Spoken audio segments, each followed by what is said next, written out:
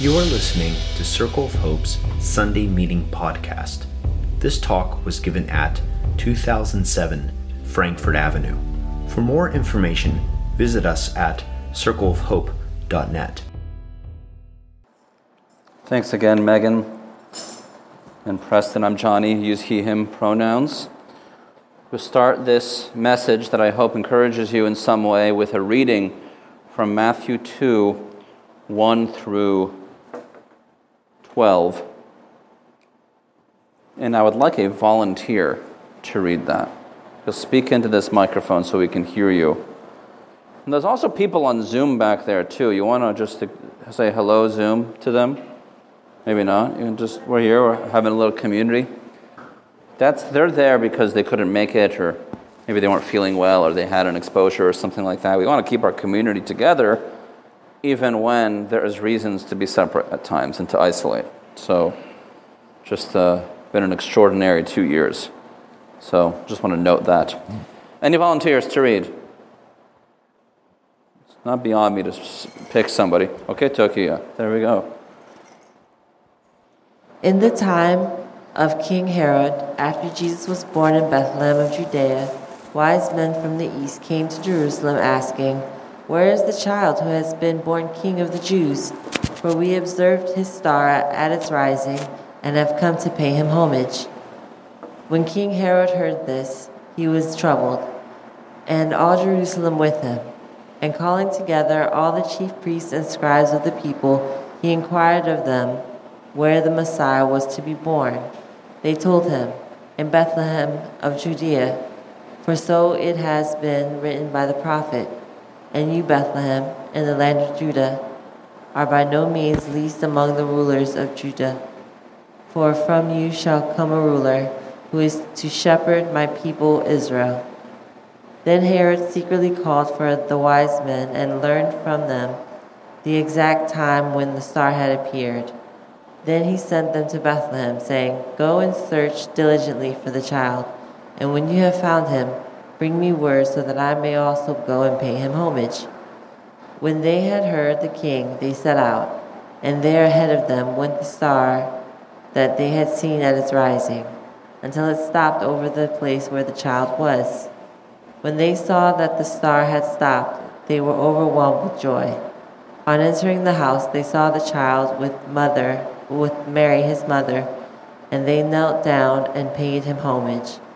Then, opening their treasure chests, they offered him gifts of gold, frankincense, and myrrh. And having been warned in a dream not to return to Herod, they left for their own country by another road. Matthew 2, verses 1 and 12. Thank you, Tokia. Let's pray before we keep going, shall we? Lord, let the words of my mouth and the meditation of all of our hearts be acceptable to you, my rock and my redeemer. Amen. Epiphany is a story that celebrates the revelation and the manifestation of Jesus to the entire world. It marks the time when the Magi, called here in the New Revised Standard Version wise men, I'll refer to them as Magi from here on out though, these mysterious people from the east came to visit Jesus. Epiphany is the moment where the revolution that Jesus brings to us moves from being a localized one for a specific group of people to a globalized one. The Jewish people are awaiting their Savior, and they know something is coming because God has always been faithful to them. God's faithfulness has been promised to them, and they've felt it. God's love endures. God's faithfulness has always been true. And so when Jesus comes, even when he comes in a way that is unusual to them, as a baby in this case, and by the way, let us remember that when Jesus returns, he will probably surprise us as much as he did those Jewish people. They were still expecting him despite the unusual fashion in which he came. The rest of the world really had no idea that God was going to deliver them too, and that's what makes this event significant. It was Israel's previous occupying force, the Persians, the Persian Empire, Towards the end of the Old Testament, that's how Israel is occupied. It was them, the Persians, that came to genuflect and to worship this baby Savior. That is, they kneel in worship. And this time, it's the Hebrew leaders, the Jewish leaders, that are offended. This is in direct contrast to Pharaoh, who was threatened by Moses and Yahweh in Exodus. It is the foreign king in Exodus who was offended by the Hebrew God. But here, this profound irony occurs, and it is the Jews who are offended and the foreigner who comes to worship. Something new is happening. Matthew tells the story, and I love that it's Matthew because his gospel is oriented toward Jewish people. It begins with a genealogy that tells us that Jesus was born into the line of David, restoring the dynastic line, the monarchic line. The son of David is here. In his telling, he is expanding their understanding of the kingship of Jesus to the whole world, expanding its reign, but also their hearts, expanding their hearts for who is included. Matthew includes this story in the gospel to make it inclusive to Gentiles, to foreigners, for people that weren't Jewish.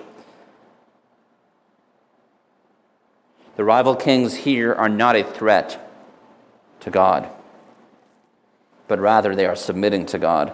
This story is about including people who are different than us in our body. In fact, by and large, this group right here, I don't know all of you very well, but I think that we're all kind of guests at this table for the most part. I think half of Jordan is, right?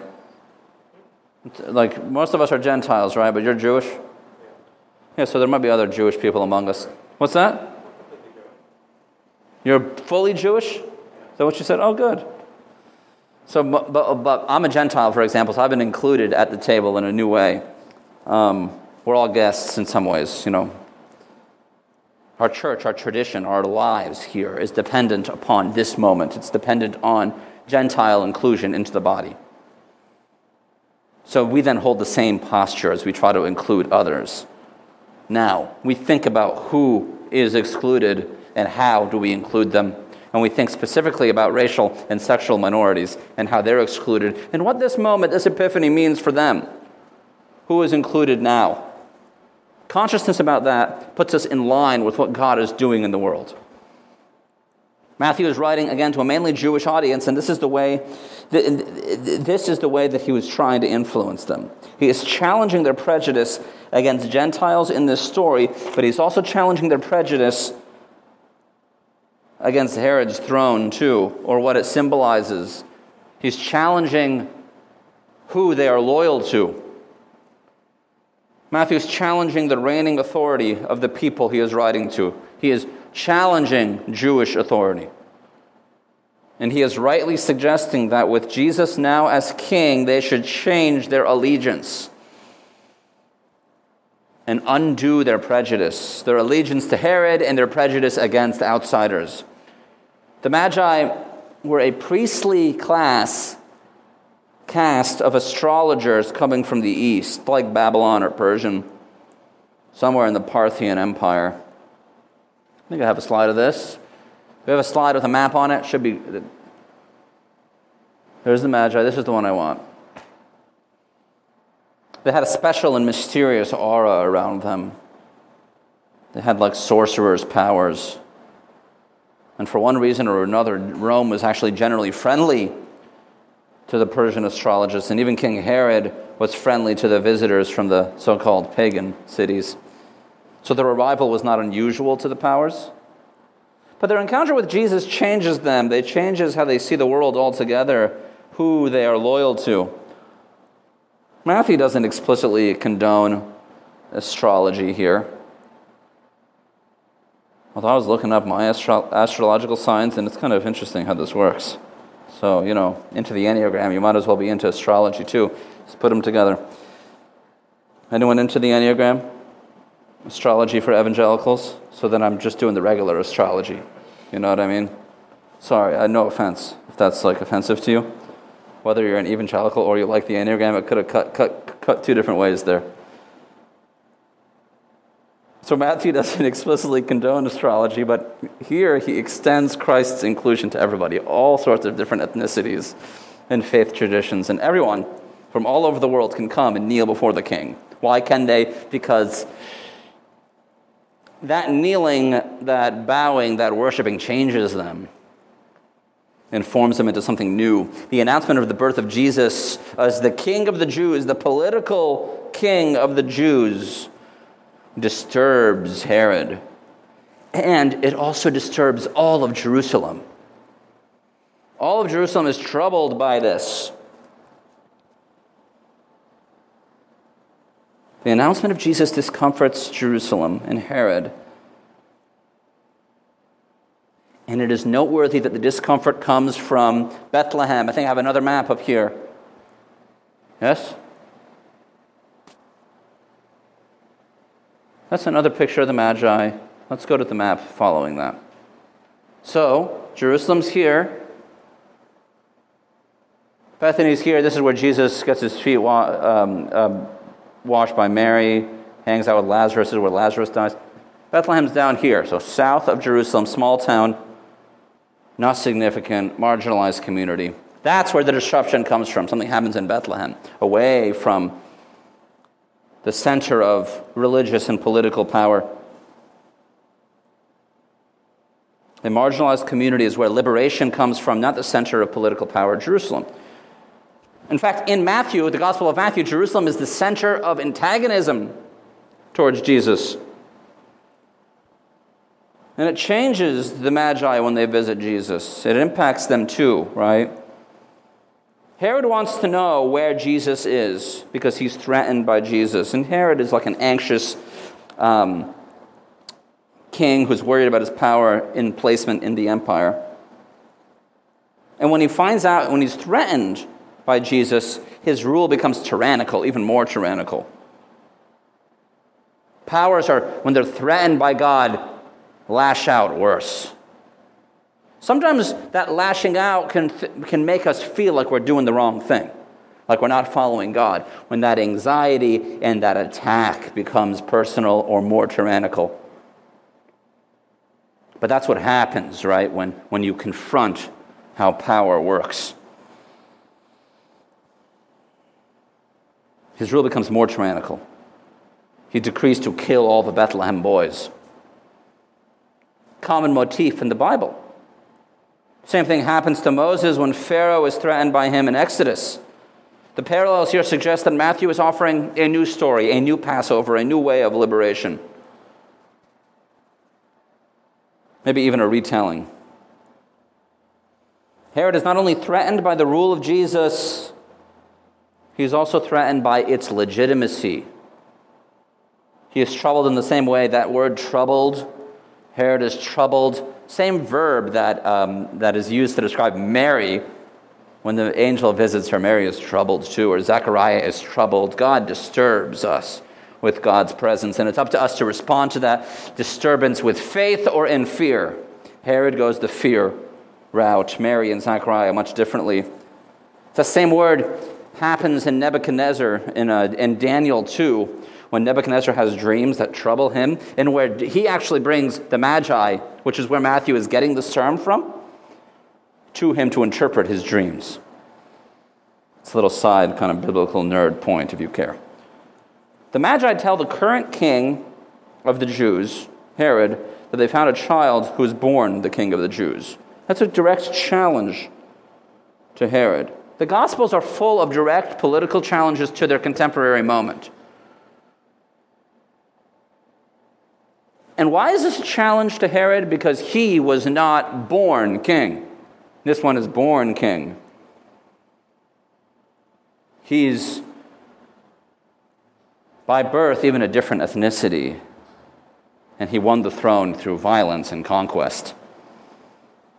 And even though Jesus is the rightful ruler, Matthew knows that the culture and political shift that Jesus is making is not popular among Jewish people who value the stability of a king, who value the stability of the order. Herod's rule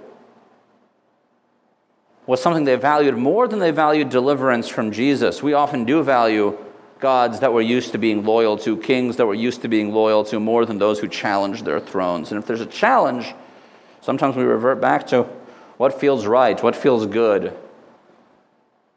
So if your place of power secured by your race or your sexuality is challenged, perhaps you will grow more fidelity towards your race or your sexuality.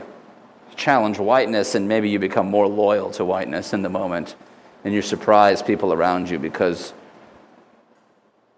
when we start moving towards becoming a more anti-racist place, suddenly people start acting more racist.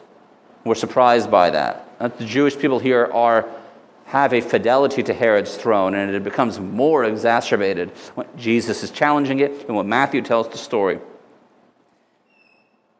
Herod was certainly a king that brought national pride to the Jewish people.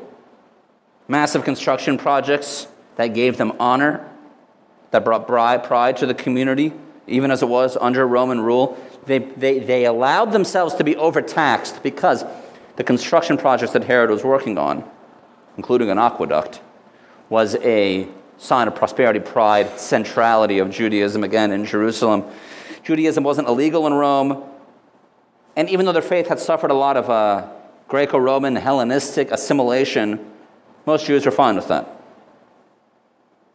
It was only the very radical Jewish people that resisted Hellenist influence or Roman influence. The problem, of course, was that those radical people wanted a purer faith, not necessarily a more inclusive faith. And so they weren't looking for a new king, but rather quite an old king. And even those conservative Jewish people weren't welcoming of Jesus either. Here, Matthew is not eschewing assimilation, but rather declaring that Jesus is the one to whom we assimilate, the one to whom we adapt and change, the one who we are to be more alike. Matthew is calling all of us to assimilate towards Jesus, both Jews and Gentiles, and we all have a journey that's unique to get there. How Gentiles assimilate to Jesus will be different than how Jews do. It's a different journey. It's not the same. When we reduce this assimilation to personal salvation and we reduce it to a formula that gets us saved, we lose the difference in experiences that different kinds of people have on their way to God. Sometimes we resist assimilation because we're too accustomed to how the world has formed us. But Matthew is suggesting that even the ways that the religious orders have formed us is something that Jesus, in his incarnation and manifestation, disrupts. The star moves, they follow the star, like the pillar of fire and cloud in the Old Testament that guided the Jewish people to the Promised Land. And then the Magi find Jesus, and they're overjoyed, and they worship Jesus, and they give the king gifts. Ones that are typically kingly gifts, regal gifts, costly, used in royal courts. And then they go home changed. They go home another way. They're changed. They leave differently from when they came. They encounter Jesus and they become different. Changed people. Their patterns are disrupted. Their encounter with the King changes everything. The Magi need a supernatural experience to keep them, to get them to go home a different way. They need a dream. Matthew's being gracious with his audience, though. If you're not changed, that's okay. You might need a little extra push. You might need a supernatural experiencing following your encounter with God. Because it's hard to see the world differently. It's hard to change. It's hard to move beyond our old patterns, how we used to think about the world. And their encounter with this King changes everything. They can grow in a different way. They can move in a different way. And everyone's encounter with this King changes them, changes the story. It opens it up to all of us. No longer are we loyal to our ethnicities, our skin color, our sexuality, our upbringings, our families of origin, our traditions. A new family is made here. A new humanity is made. There's nothing new under the sun. That's what the writer of Ecclesiastes tells us. This is a hard environment to change in. It's hard to change. It's hard to grow. It's hard to try something new. It's hard to do things differently. Visiting Jesus is an opportunity to see yourself and the whole world differently, though. The Magi are moved by Jesus, and they go home another way. Jesus has shaped and changed me in numerous ways throughout my life and in numerous ways throughout 2021. My faith became much more than an abstraction or a series of beliefs, much more than doctrine or study, much more than even the disciplines of worship and prayer. Jesus has an effect on who I am. Jesus shapes how I think and feel and live and act. And that's the securest place that my faith can be. A lot of people talk to me about losing faith, and for me, if I lost mine, I'd wonder who I was or how I came to be. Because Jesus has shaped my life and my being so much, has made a sort of claim upon me that I can't let it go. I can't let him go. My faith isn't secure because it's abstractly true.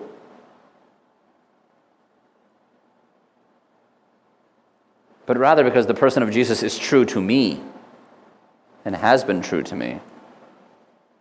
Can't let go of Jesus because of how Jesus shaped me.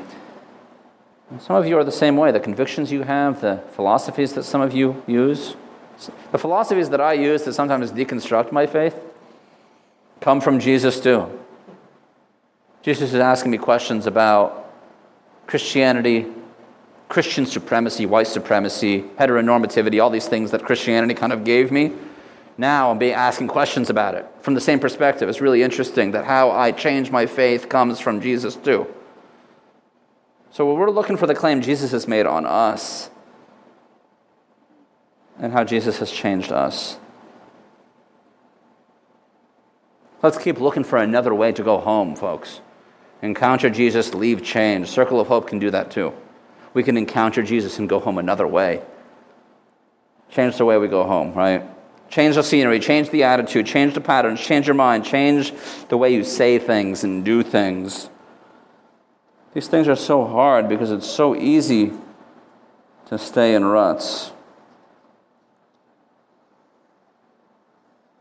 Can I be real for just a second with y'all? Just a millisecond. Let my guard down and tell you how I feel for a second. This is the work we're doing as a church right now. We're welcoming Jesus as Lord.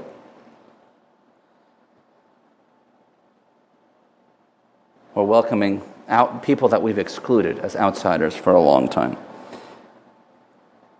And allowing ourselves to assimilate to them like Matthew is asking his audience to when he introduces these pagan wise people, these pagan magi to. Now you have to relate to them, get to know them in order to relate to Jesus. We're forming a new community in our anti-racist work. And yes, the Herods of the church will be threatened by it, but people looking for Jesus will find Jesus with us. We're looking for people who are looking for Jesus, who are following the star. May we welcome them and accept them and learn from them and grow from them, and may this body grow too. If we just listen to Herod, we will not expand the body. Something has to change. Our new humanity together does not erase our differences, but it unites them, unites us despite of those differences. We don't all become one. We don't all become the same. We hold our differences together in common. Amen. Thanks for listening to Circle of Hope's Sunday Meeting Podcast. If you want to talk about it or get connected to a cell, you can find one under our Connect dropdown at circleofhope.net.